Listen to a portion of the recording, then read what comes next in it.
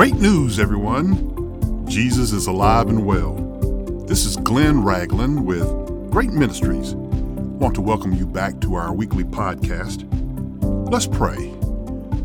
Father God, we thank you again for this podcast. We thank you for those who are listening. We pray for those who will share this podcast with their friends, their family, and especially the unsaved. We pray that your word will go forward and not return empty. It will accomplish what you sent it to do. In Jesus' name, amen. Today's podcast is entitled, You Look Like Your Daddy. It's been said that the older that I get, the more I look like my daddy. And who should I look like? The mailman? The handyman? The milkman? No, I should look like the person who passes DNA on to me. So today I want to talk about your spiritual father. Do you look like him? Would you like to look like him? Let's see what's required to look like Jesus. The first thing you must do to look like Jesus is to have an attitude of obedience. As a child grows from toddler to preschool to grade school, they increase their independence. Teens may be in full-blown disobedience stage, which may carry through to adulthood. The difficulty is transforming from a disobedient adult to a humble child. Jesus teaches in Matthew 18:3 that unless you are converted and become as little children, you will by no means enter into the kingdom of heaven. The key word in that verse is converted. A child during Jesus' time was a person of little importance in Jewish society. We've worked hard to establish our own identity, yet Jesus says we must change our attitude. Now, he wants us to be humble. Jesus goes on to say in verse 4 that whoever humbles himself as a little child is the greatest in the kingdom of heaven. Wow! What a tremendous statement from Jesus. But I don't see humble at the top of most folks' list of things that they want to be. Ask 100 people what they want to be, and humble servant would rarely, if ever, come up. But this is the attitude that Jesus wants from you before he can conform you to his image. So you ask, what must I do to be like Jesus?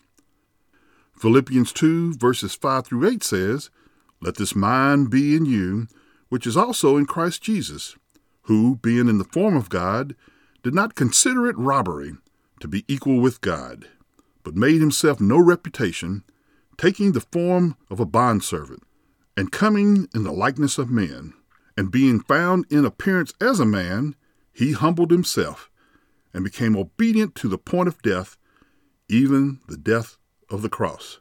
My friends, you have a choice to let the mind of Jesus be the way you think. You must remember Jesus chose to come to earth as a servant, all while retaining his deity.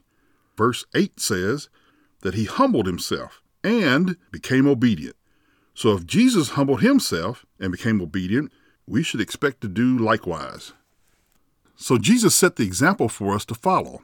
Paul writes in 1 Corinthians, the 11th chapter in the first verse, for the Corinthian church to imitate him, just as he imitates Christ. 1 John 2:6 teaches that he who says he abides in him ought to himself also walk just like he walked. So how did Jesus walk? He walked in humble obedience to God the Father. Here are some additional examples of obedience. In Matthew 9:9, Jesus sees Matthew sitting at the tax office, and he said, Follow me. And Matthew arose and followed him. Now here's a man who had a thriving business. Why do I say thriving? Because the tax collector worked for the Roman government with full authority to make people pay taxes. A tax collector was allowed to keep any profits over and above the tax. Another example is Peter, his brother Andrew, James, and his brother John. They were fishing partners. Matthew 4:22 says, Jesus called them, and immediately they left their nets and followed him. They gave up their earthly trade for a new heavenly trade. Now that's obedience. The next phase in conforming to the image of Jesus is to carry your cross daily. Carrying your cross in Roman times meant only one thing, death. Jesus wants us to die to self, to give up that independent, stubborn attitude that we took years to cultivate. Matthew 16:24 informs us that if any man will come after me, let him deny himself and take up his cross and follow me. Denying self does not mean shutting oneself away from the world or torturing your body or taking on a lifelong fast. It means starving the sinner man by refraining from sin and feeding the spiritual man with the Word of God. One of the signs of Jesus' work to conform us to his image is our service to others. Jesus sets the example in John 13, verses 14 and 15. Jesus washes the feet of his disciples, a task reserved for the lowest servant in the house. Usually feet are washed before the meal, especially a formal meal like the Passover. Jesus demonstrates that we should be humble servants, able to do tasks that others find degrading. There are numerous opportunities to serve in your community, including missionary outreach, administration, counseling, hospitality, education, prayer, homeless, and prison ministries. So what does a person look like as they are being conformed to the image of Jesus Christ? Romans 8:29 instructs us, "For whom he foreknew, he also predestined to be conformed to the image of his Son, that he might be the firstborn among many brethren." This verse introduces predestination, which I will discuss in a later podcast.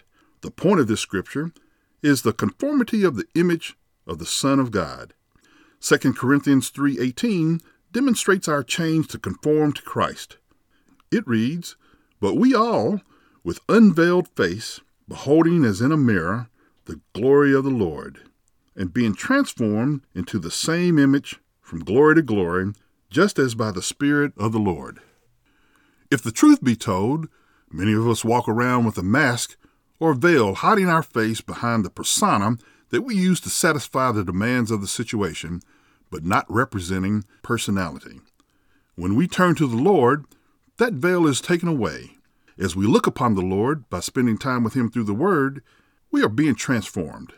When we see all that we can become through Jesus, a wonderful change occurs. This conversion does not happen overnight. It is a continuous change from glory to glory. Colossians chapter 3, verse 10 encourages us to put on the new man, which is renewed in knowledge after the image of him that created him. Paul refers to old and new man as a set of clothes, taking off the set of clothes, our old habits, our old sins, and putting on a new set of clothes, Jesus Christ. The old set of clothes was the first Adam, who God created in his image. Now we are to put on our new image, the second Adam, Jesus Christ. In 1 Corinthians, the 15th chapter, verses 45 through 49, Paul illustrates the two Adams and their bodies. The first Adam was a living being made from dust. The second Adam is spiritual. He is the Lord from heaven. Just as we look like Adam, we should also look like our Heavenly Father. Paul repeats this theme in Philippians chapter 3, verse 21, advising, "Who shall change our vile body, that it may be fashioned like unto his glorious body, according to the working whereby he is able even to subdue all things unto himself." What a hallelujah moment that will be. We will be given a new heavenly body. Our heavenly frames will be able to wear a white robe, as mentioned in Revelation 7 and 9. A spirit cannot wear a robe. So would you like to be fitted for your new heavenly robe? Pray this prayer with me. Father, I give up my old image, the image that I've held on for so long. I want to trade my old image for a new image, the image of your Son, Jesus Christ. Help me to do that. In Jesus' name, amen. If you prayed that prayer with me, welcome to God's family. We encourage you to attend a good Bible teaching church. We welcome your prayer request as well as your praise reports. Please continue to pray for Great Ministries. If you'd like to contact us, email us at hello@greatministries.org. You can also write to us at P.O. Box 1654, that's Lilburn, Georgia, 30048. Or you can call us 678-693-2204. Great Ministries is supported by friends like you. If you'd like to donate to us, go to greatministries.org, click on the donate button. Be blessed and have a great week.